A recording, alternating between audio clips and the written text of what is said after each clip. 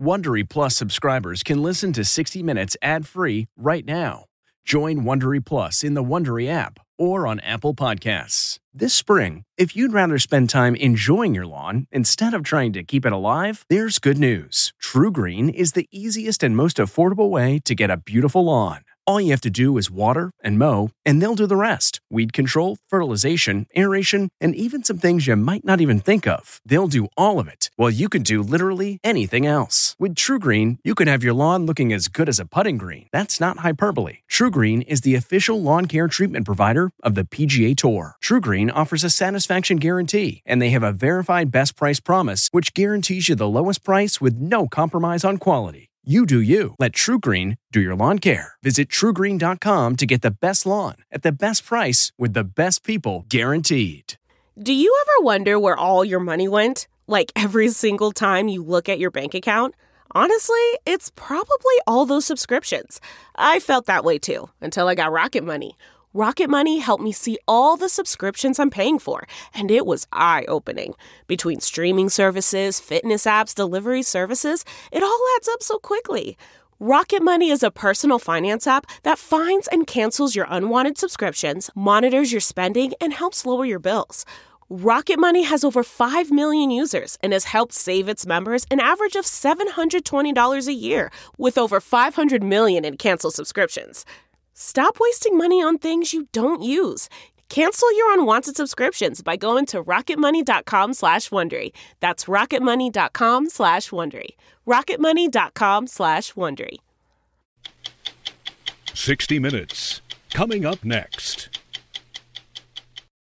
You wouldn't leave your car unprotected, so why leave your identity unprotected? Nearly 500,000 cars were stolen in 2012. For every car stolen, 34 people had their identities stolen. Identity thieves can take your money, damage your credit, and wreak havoc on your life. Help protect yourself with LifeLock Ultimate Plus, the most comprehensive identity theft protection available. It provides protection for your social security number, bank accounts, investments, even the equity in your home. Your bank may alert you to suspicious credit or debit card activity, but a thief could still open new accounts in your name, and your credit report may only tell you after your identity's been compromised. While no one can stop all identity theft, LifeLock Ultimate Plus watches out for you in ways that banks and credit card companies alone just can't. Visit LifeLock.com and use promo code Gordon or call and mention Gordon to save 10%. Call 800-916-7170. 800-916-7170. That's 800-916-7170. Network does not cover all transactions.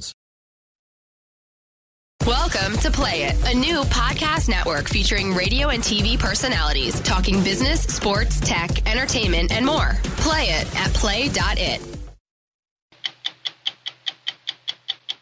Tonight on this special edition of 60 Minutes Presents, The Many Sounds of Music.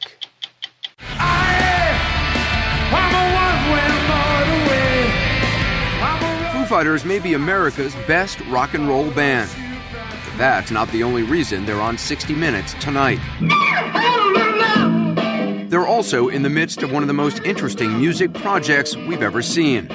You know I'm not in the clear. Dave Grohl, the band's leader, invited us along to watch as they travel to 8 American cities, interviewed some of the most influential musicians, to record all that's great about American music.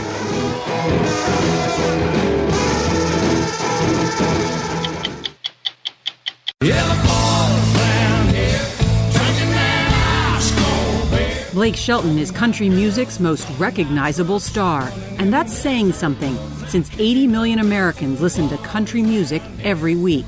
What about the criticism that country music, a lot of it sounds the same? Gosh dang, man, I hear about it all the time, and all y'all sing about is pretty girls. There's a lot of songs about drinking, too. I like pretty girls, and I like drinking, and I like singing about it, so get over it. The violin makers of Cremona have used wood from the very same forests for hundreds of years. It's said Stradivari first discovered the acoustic qualities of these woods. The violin makers use compasses, handsaw, glue, no nails. The tools are simple, the craftsmanship precise. 300 years we're talking about, and people still want to have a Stradivarius. What is it? What is it? There is nothing like a fine Italian sound.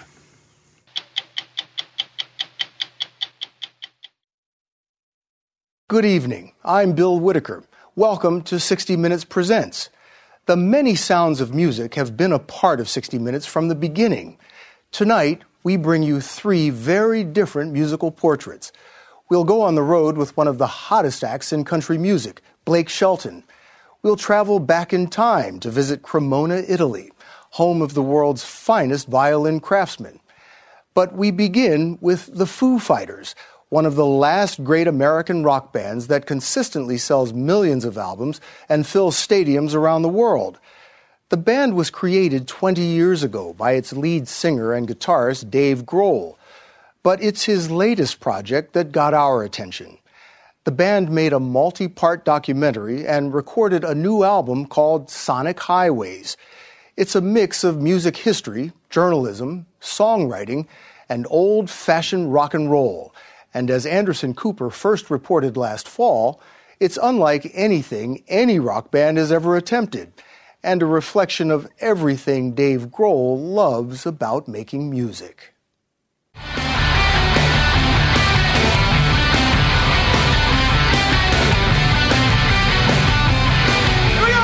Foo Fighters' sound is raw, real rock and roll. No tricks, no gimmicks.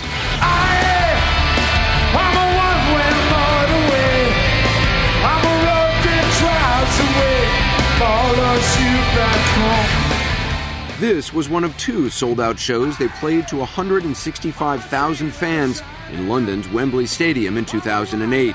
But Dave Grohl insists money has never been his motivation. The reward of playing music should be playing music.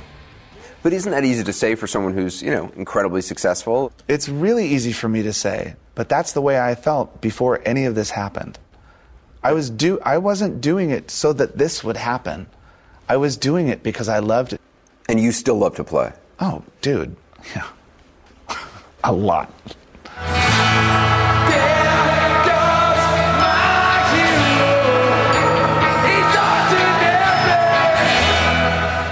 That love of playing is what Grohl believes should always be at the heart of music. Don't worry about what everyone else thinks. Don't let someone say, sorry, you didn't win the song contest. Go home. But on, American Idol, the judges will say, well, look, are you doing somebody a favor by telling them keep going at something they're not good at? Who's to say who's good or not? Imagine Bob Dylan standing there and singing Blowing in the Wind in front of those judges. Sorry, it's a little nasally and a little flat. Next. How would you do an American Idol? Oh, I would never make it, ever in a heartbeat. People need to appreciate their voice. I don't want to sing like someone else. I want to sing like me. Grohl was singing his heart out when we met up with Foo Fighters in May in New Orleans. They'd taken over Preservation Hall, a legendary jazz performance space in the French Quarter. On a Saturday night, the windows were opened up for the first time in more than 50 years, so the band could play a surprise show for hundreds of stunned passersby. The concert was being shot for an 8-part HBO documentary about the history of modern American music that Dave Grohl is directing. Each episode focuses on the unique musical heritage of one city. To help him learn that history, Grohl interviewed local musicians everywhere the band went. Among them, Troy Andrews, better known as Trombone Shorty. Where are you from? From New Orleans, from here, Treme neighborhood. When I interview these people and I get them to explain not only the history of the city, but the influence that has on the music that comes from here. There's a reason why Chicago blues sounds like Chicago blues, and there's a reason why jazz music is here in New Orleans. And the reason is the history of how that music was formed. It could be anything. In Seattle, it rains all the time, so people stay in their basements and write songs. Grohl approached the project as both a musician and a historian, and says he was often surprised about what he learned. Well, everybody knows Nashville is the country music capital of the world, But then I start to realize, wait a minute, all of these, the foundation of a lot of these musicians is in the church. Whether it's Dolly Parton or Carrie Underwood, or they started in the church. I never knew that. It seems like the subtext is the roots of music matter and are important for people to know. I feel like I have the opportunity and the resource to give this to everyone. I can do it. So why wouldn't I do it? This is Trombone Shorty down here. And what made the project so ambitious is that Grohl wasn't just shooting a documentary, he was also using the interviews to come up with material for a new song he'd write in each of the 8 cities Foo Fighters spent a week in. The way you're writing songs for this album is completely different than anything you've ever done. As far as I know, different than anyone's ever really done. These are all things that people have talked about. New Orleans is a crossroad. The spirits on the square. Cyril Neville used to watch his family play music through like cracks in a door. And he'd press his face against the screen, and he'd go home with the imprint of a screen on his head. So these are all phrases that you got out of interviewing various artists. Yeah, and words and phrases.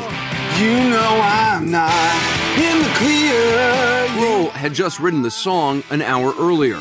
It wouldn't be released for 6 months, but he invited us to watch him record it. You know I'm not in the clear. It's called In the Clear and references the lingering effects of Hurricane Katrina and the history of jazz.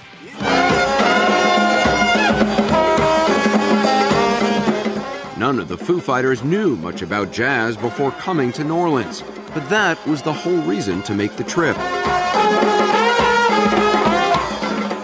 On their last day in town, Grohl and the band joined a large crowd on St. Charles Avenue to take part in a local Sunday tradition, a musical jazz parade known as a second line.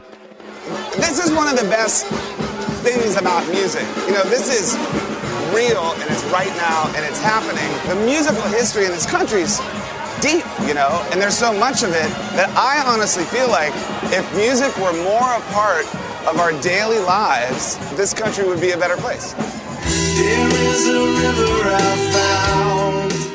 A few months later, Grohl was back in Los Angeles along with bassist Nate Mendel, drummer Taylor Hawkins, and guitarist Pat Smear and Chris Shiflett in Studio 606, the recording facility they built. They showed us some of their new documentary series and told us how learning about the history of American music has changed the way they listen to it. It's just such a big soup, American music. You know, it's all connected. It's not like what we do is drastically different from what a country band would do, or even maybe a New Orleans jazz band. It's pretty similar. That's interesting. And it's interconnected. The first episode is about the history of punk rock and blues in Chicago. This is a good example of a moment in an interview that made its way into one of our songs. The interview was with Buddy Guy, a guitarist and singer who took a train north from Louisiana in 1957 and became a blues legend. Oh, I put it like this. I was looking for a dime and I found a quarter. I mean, when that came out of his mouth as I was sitting there interviewing him, I just thought, I have to tell his story in this song. And that's what Grohl has done. The song he wrote in Chicago is called Something from Nothing. Chicago isn't just important to American music, it's played a crucial role in Dave Grohl's own history.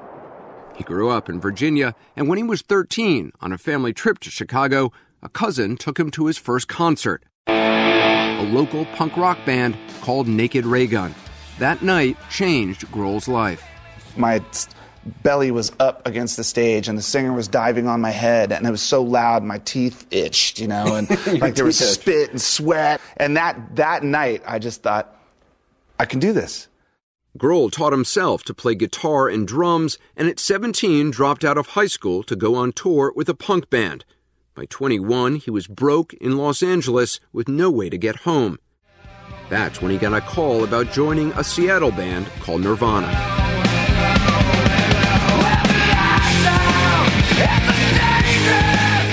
Nirvana's first album with Grohl as drummer knocked Michael Jackson off the top of the charts and changed pop music forever. But less than 3 years later, Nirvana's lead singer and songwriter Kurt Cobain killed himself after struggling with drug addiction. Losing Kurt was just earth-shattering, and I was afraid of music after he died. You couldn't even listen to music? No, man, I swear, if I heard a song that even touched on an emotion in me, I would turn it off. I was just so terrified because, to me, that's what music always was. It was a direct connection to my heart. It took him several months, but Grohl did start playing again and went into a studio to record some of his own songs. He had no band, so he sang and played all the instruments himself. I called it Foo Fighters because I didn't want to put my name on it at first. I didn't want people to say, like, oh, that's the guy from Nirvana. How did you come up with the name Foo Fighters? Do you like the name? Had I imagined that it would last more than a month and a half, I might have named it something else. It's the dumbest band name ever. Oh, Lord. Foo Fighters was a slang term that they used for UFOs in World War II. Now 45, Grohl is not the drummer of Foo Fighters, but he's still considered one of the greatest of his generation. Nirvana was recently inducted into the Rock and Roll Hall of Fame, and it's likely one day Foo Fighters will be as well. Grohl lives in Los Angeles with his wife and 3 young daughters, none of whom seem to care their dad is a rock star, particularly when they just want to go swimming. He doesn't like to be away from home for more than 2 weeks at a time, but has begun a new tour and is already planning another album. This is all I do, man. There's not other interests you have. This is it. All I do is shuttle kids around in a minivan and then come down here and be in the Foo Fighters. That's it. And I'm not lying. That's true, man. Foo Fighters returned to each of the 8 cities where they recorded Sonic Highways, but Grohl fell in love with one city in particular. That week we had in New Orleans totally changed my life. How so? It made me fall head over heels in love with music all over again. This is my friend Troy. You might know him as Trombone Shorty. One of his favorite memories from that week in New Orleans was when Foo Fighters gave the surprise show in the French Quarter. After playing on their own, they were joined by the legendary Preservation Hall Jazz Band.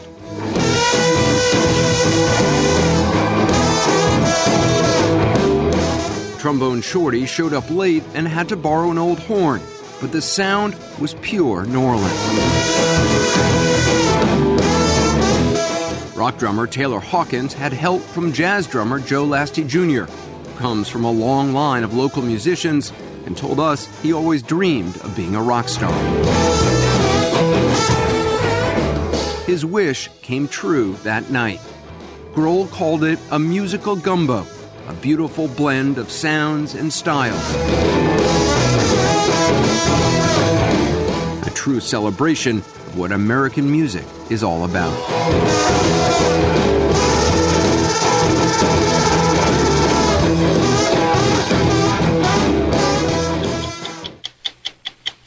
60 Minutes, coming up after this short break.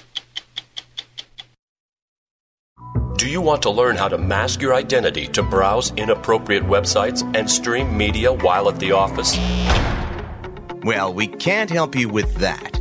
But among the many IT problems we solve, Barracuda's web security solutions keep online activity clean and ensure internet bandwidth performance.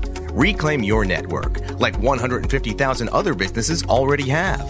To learn more about preventing web-based threats, visit barracuda.com/web. Welcome to Play It, a new podcast network featuring radio and TV personalities talking business, sports, tech, entertainment, and more. Play it at play.it.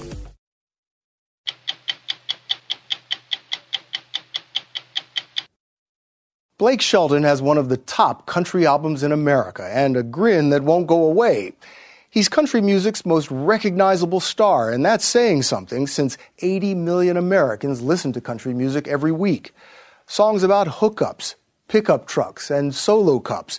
And that's just fine with 38-year-old Shelton, who grew up in Oklahoma, wears jeans and alligator skin boots every day, and as Nora O'Donnell reported last fall, he has enough personality to fill out his 6'5" country boy frame. What is it about country that's so popular? You know, it's not just our music, I think, that people feel like they can relate to, but it's us. It's the artists that they feel like they can relate to. I know for me, when I go home, I hunt and I fish and I plant corn and I drive back roads. I literally do the things that I sing about. What about the criticism that country music, a lot of it sounds the same? Gosh dang, man, I hear about it all the time. You know, it's the same subject matter over and over again, and all y'all sing about is you know, pretty girls. There's a lot of songs about drinking, too. I like pretty girls, and I like drinking, and I like singing about it, so get over it. That's my take on it. 'Cause the more I drink, the more I drink, then I'm the world's greatest lover and a dancing machine. I get loud. On tour in Little Rock last summer, Blake Shelton's point of view was on full display. Yeah, if I have one, I have 13. His concerts across the country are filled with people who see things the way he does. My side. Tell Pop's popping the radios, a rockin' country boy can't survive. If you got a problem with that, you can't kiss my country ass. Yeah, the boys down here drinking that ice cold beer. Seats at Shelton shows are usually holding more beers than behinds. His audience prefers stand-up sing-along. Down here, sending up a prayer to the man upstairs. Backwoods legit, don't take no rib. Shoot it back and shoot it back and shoot it back and spit. Here's one of my favorites from one of your biggest hits, Boys Round Here. Backwoods legit, chew tobacco, chew tobacco, chew tobacco spit. Mm-hmm. You can't tell me that doesn't speak to your soul. And Chew tobacco, chew tobacco, chew tobacco spit. See, you almost tear up when you say that. It's because it's striking a nerve. It's just fun. I don't know how you let loose and just have fun if you're having to think too hard about it. And then when it's time to be serious, I have songs that'll take you down there. Some will take you too far down. It hurts for me to even listen to some of my own songs sometimes. But when I want to have fun and not think about it, I want to sing, you know, chew tobacco spit. Shelton comes by his country credentials naturally. He was raised in Ada, Oklahoma, a town of less than 20,000, an hour and a half from the nearest big city. So that was the drive through town. That lasted 2 minutes. His father sold cars here, and his mom ran a beauty parlor. He started singing to the radio as early as he can remember. Anytime Mom walked by my bedroom, it was like, what in the hell is he doing in there? It's loud, you know, turn it down. And she had you performing at beauty pageants. She knew she had a kid that she wanted to get on stage, and she put me in the damn pageant and let me, they have a talent part, he can sing there, you know. But wasn't it mostly girls? Oh, God, yes, mostly all girls. I mean, because what boy from Ada, Oklahoma would want to be in the Miss Valentine pageant, right? But there was a lesson he learned on stage at an early age that Shelton believes is central to his success. I learned that it was more to it than just coming up here and singing a song and walking off. I knew I wasn't a good enough singer for that just to be the thing. You got to perform, but you also got to entertain. You got to make people laugh. You got to tell a joke or a story. Make the most of the time that you're out here so that people remember you when you walk away. Blake grew up the youngest of 3 Shelton children, older sister Endy and brother Richie, who Blake remembers looking up to for all the usual big brother reasons. His bedroom was right across the hallway from mine when I was little. And he was listening to Hank Williams Jr. or Waylon or Leonard Skinner or Bob Seger. Whatever was popular, really. Richie loved all music. And I would be sitting there going, man, that guy's my hero. That's the coolest guy. He's my big brother. But the music stopped when Blake was just 14 years old. Richie Shelton was killed in a car accident. How did you deal with the grief? I don't know, you know. I remember picking up the phone to call him a week after he was dead to tell him something. And it was like, you think about what I was picking up the phone to call him, to tell him something I just saw on TV, and it was like constantly a shock to me that he was dead. It was just... You don't ever get over it. No, that's what my dad told me, too. He said, look, you will never, ever get over this happening. You're just going to have to learn to get used to it. He was absolutely right. He wrote about the loss, even acknowledging his dad's warning. They say I'll be okay, but I'm not going to ever get over you. Blake Shelton's childhood wasn't easy. His parents were divorced, and for a time, he lived with his dad in this apartment. They lived simply and very country. I went fishing or hunting every day after school, and whatever I had ended up on that porch. I mean, we were bachelors. We had a lot of chicken chow mein Yeah, I bet. in that house, and deer chili. Deer chili. Did you make the deer chili? Oh God, yeah. All that dead stuff I drug up on that porch. We ate it. 2 weeks after barely graduating from high school, Blake left for Nashville. 5 years later, he had a record deal, and in 2001, landed his first big hit. P.S. If this is Austin, I still love you. But having staying power in Nashville is about as easy as making it in L.A. as an actor. And Shelton was known as much for his hairstyle as he was for his musical chops. But his career and his life changed in 2005 when he was asked to perform on this TV special with an up-and-coming singer from Texas named Miranda Lambert. You're the reason God made Oklahoma. A lot of people who were there say they saw you falling in love at that moment. I guess so. And when you look back at it, you think... I mean, I guess so. It's hard to argue with what I'm looking at. I'm trying to play the guy card here, like, by God, no. But I mean, that's pretty pathetic right there. But you were married at the time. I was married. That was easily the toughest thing that I've been through on I put my divorce up there with my brother's death, and that was a tough call to make. Shelton eventually married Lambert, and he started to string together hit after hit. You be my honeysuckle, I'll be your honeybee. And in 2011 was approached about a new music competition show called The Voice. Turns out the boy with the "aw shucks, I'm from Ada, Oklahoma" personality was about to go Hollywood. I have absolutely no problem with making an ass out of myself. Actually, he's made a name for himself. When it started, Shelton was probably the show's least known star, but today he's known as the unpredictable judge with the quickest wit. Can I talk? Yeah, go ahead. Oh my God. Oh man. Well, that's a good point, and I'm glad that you took this opportunity. Why don't you hush up? Okay. And the deepest drink, usually vodka. Showtime. You ready? I'm ready. Are you ready? I better be. Because of his TV schedule, Shelton performs less than other country stars, even though the demand for him is huge. Welcome back to the ACM Awards. He hosts the Academy of Country Music Awards and holds a unique country music record, 13 consecutive #1 singles. There's a neon light. So far.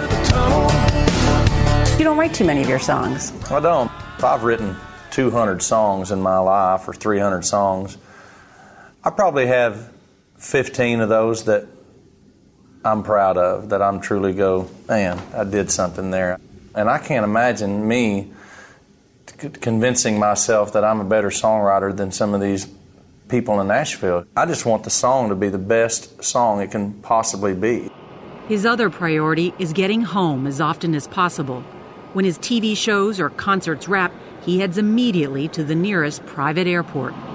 I am leaving Hollywood. Thank you, God.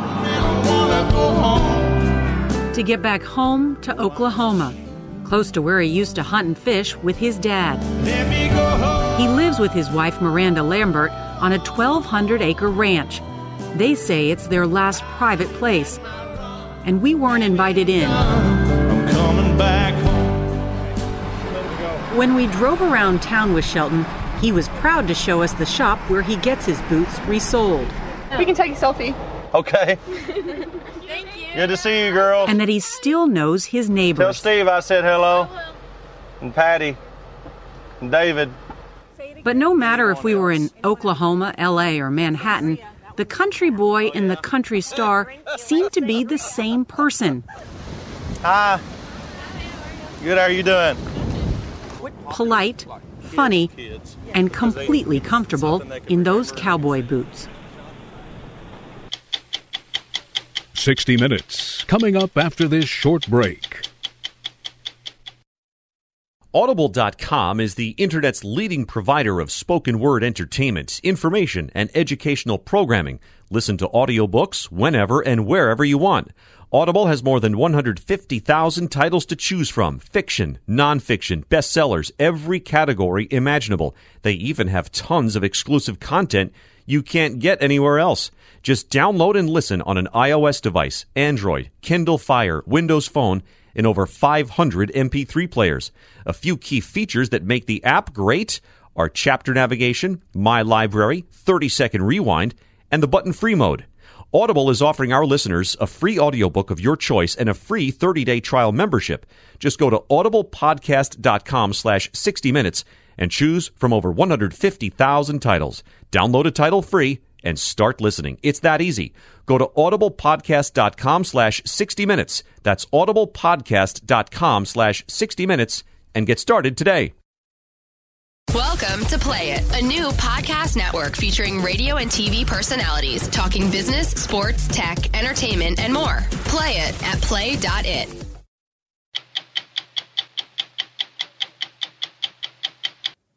And now from music that is decidedly 21st century to a story about exquisite sound that has existed for hundreds of years. The rich musical tradition was born in Italy, not Florence, Venice, or Rome, but in the small city of Cremona. It is home to one of mankind's most glorious and coveted creations, elegant, handcrafted Stradivarius violins. Cremona was home to the master himself, Antonio Stradivari, who carved stringed instruments out of raw wood and, as we reported in December, set the standard for a vibrant musical tradition that still flourishes today.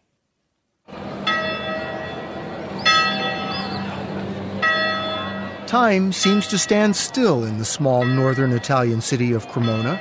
It's a quiet place, almost sleepy. It moves to the rhythms of pedals and pedestrians. But to understand the culture of Cremona, you have to listen.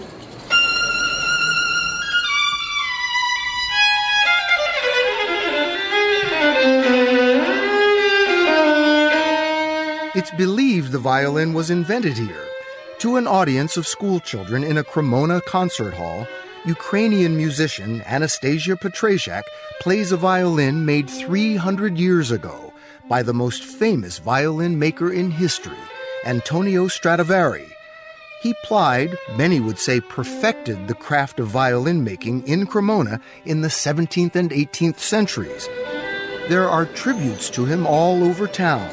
The city's Violin Museum pays homage to Stradivari and his magnificent creation. And they are really our history. Paolo Bodini, a doctor, the former mayor of Cremona, and a director of the museum, took us on a tour of what he calls the treasure box. So, Paolo, these four all by Stradivari? Yes, we're in the middle of the Stradivari world. You live with these all the time.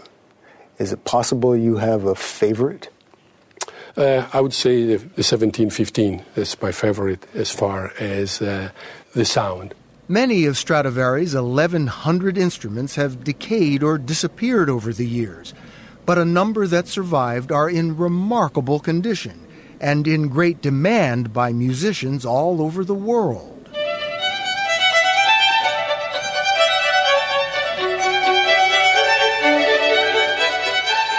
Cremona's creations have been exported worldwide. Here at a Stradfest in Los Angeles, an event almost as rare as the instruments. Not one, but several Stradivarius violins on stage together. These world-class violinists played second fiddle to the old master.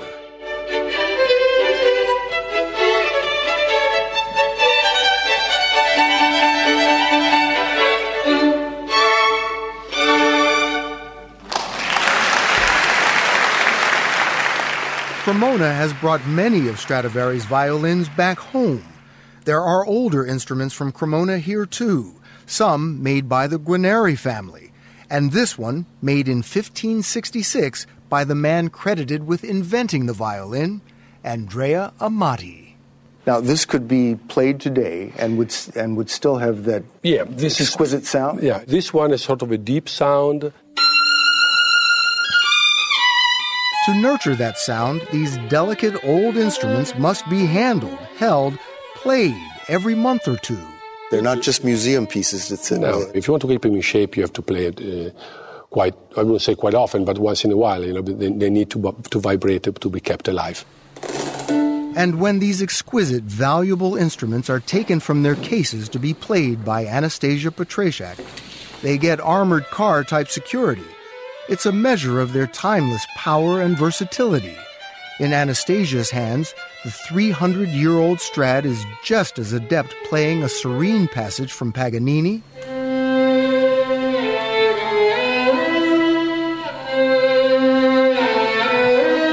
as a gypsy melody by a Spanish composer.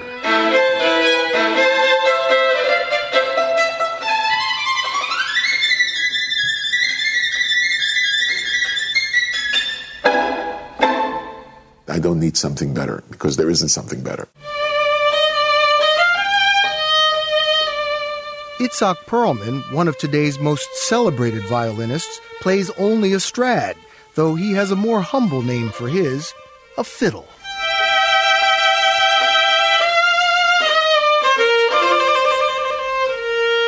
This fiddle is so amazing, I don't have to worry about it. You call it the perfect violin. Well, it's the violin of my dreams. If you want to play a pianissimo that is almost inaudible and yet it carries through a hall that seats 3,000 people, there is your Strad. So describe the sound produced by this Stradivarius. I can actually see the sound in my head. I can actually see it. It has silk. God. It's so difficult to describe, but each sound is different. So this one has that sparkle. There's a sparkle to the sound. Somebody said it's just the Cremona magic. Could be. It could be the DNA of the city. In almost any other Italian city, a medieval piazza and cathedral this magnificent would be crawling with foreign tourists. But Cremona is off the beaten path. It doesn't draw many visitors. But don't mistake it for some charming music box time has forgotten. Cremona actually is a very international city, where the past and present coexist quite harmoniously. Thousands of violins still are made here every year. There seem to be more violin shops than espresso shops in Cremona. There are 150 of them. Stefano Konia came here from Hungary more than 40 years ago. Edgar Russ moved from Austria and makes violins, violas, and violoncellos. Matthias Heiligers came from Holland. He says he and all the other violin makers were drawn by Cremona's history and tradition. Do you feel the old master when you're walking through these streets? Well, yes, it's a matter of realizing that the man who made all those incredible instruments that we are admiring every day and we're listening at in the concert halls were made by a man that actually walked on the street here, because the streets haven't changed, the houses haven't changed. Neither has the way Matthias Heiligers and the other craftsmen make their violins. About the only thing that has changed in the past 500 years, workshops today have electric lights. The violin makers use compasses, hand saws, glue, no nails. The tools are simple, the craftsmanship precise. This is the way Stradivari did it. 300 years ago, he was sitting in the same town doing the same job. The same way. The same way, yeah. Absolutely. I mean, no power tools, no big technology, you know. How do you decide what piece of wood to use? Well, that is very much a matter of sound, you know. If you listen to this one, for instance, you can hear it. What are you listening for? Pom, pom. That's the note this blade has, okay? Now, it has a kind of clear resonance note. This violin is going to have a clear sound. Can I hear?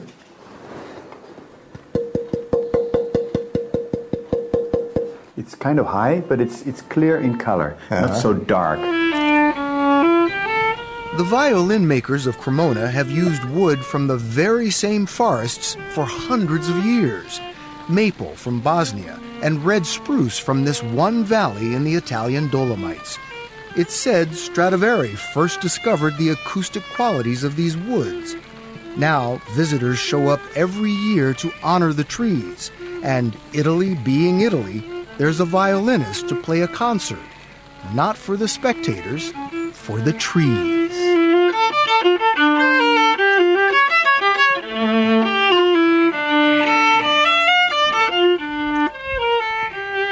The material needs to be cut in the right place, but also the right way. We need to have the right moon and the right air humidity and the right wind when we cut the tree in the right season to make sure. Absolutely. Is anyone today making violins as good as the old masters in Cremona?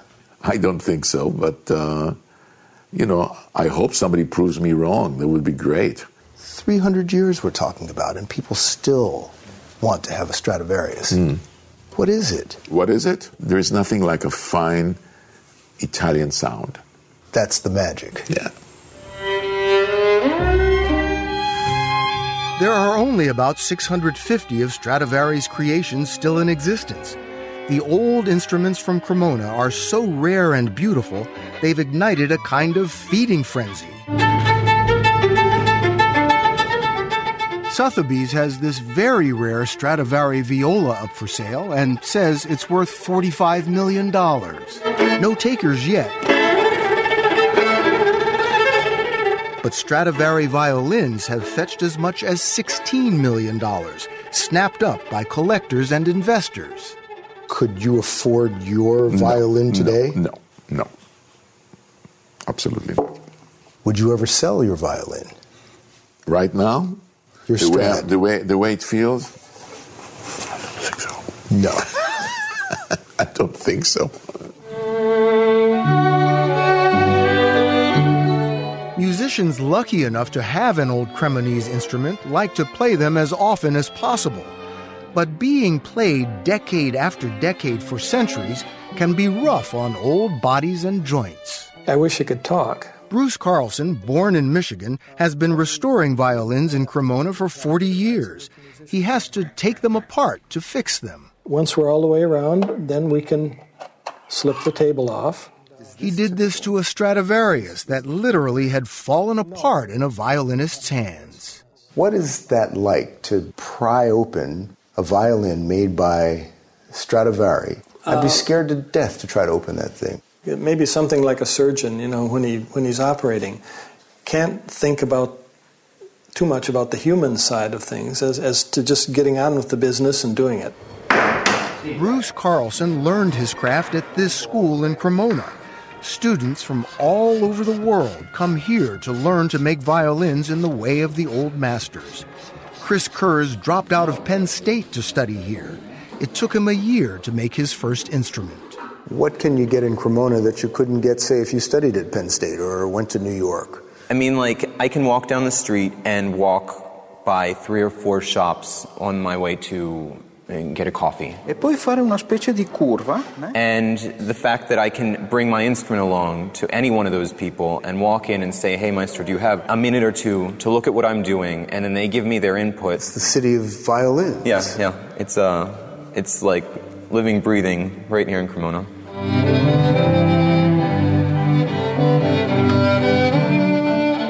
Living, breathing here on the stage of the city's grand old hall. a 21st century chamber orchestra featuring a 300-year-old Stradivarius. It's a tradition, a sound, a gift from Cremona.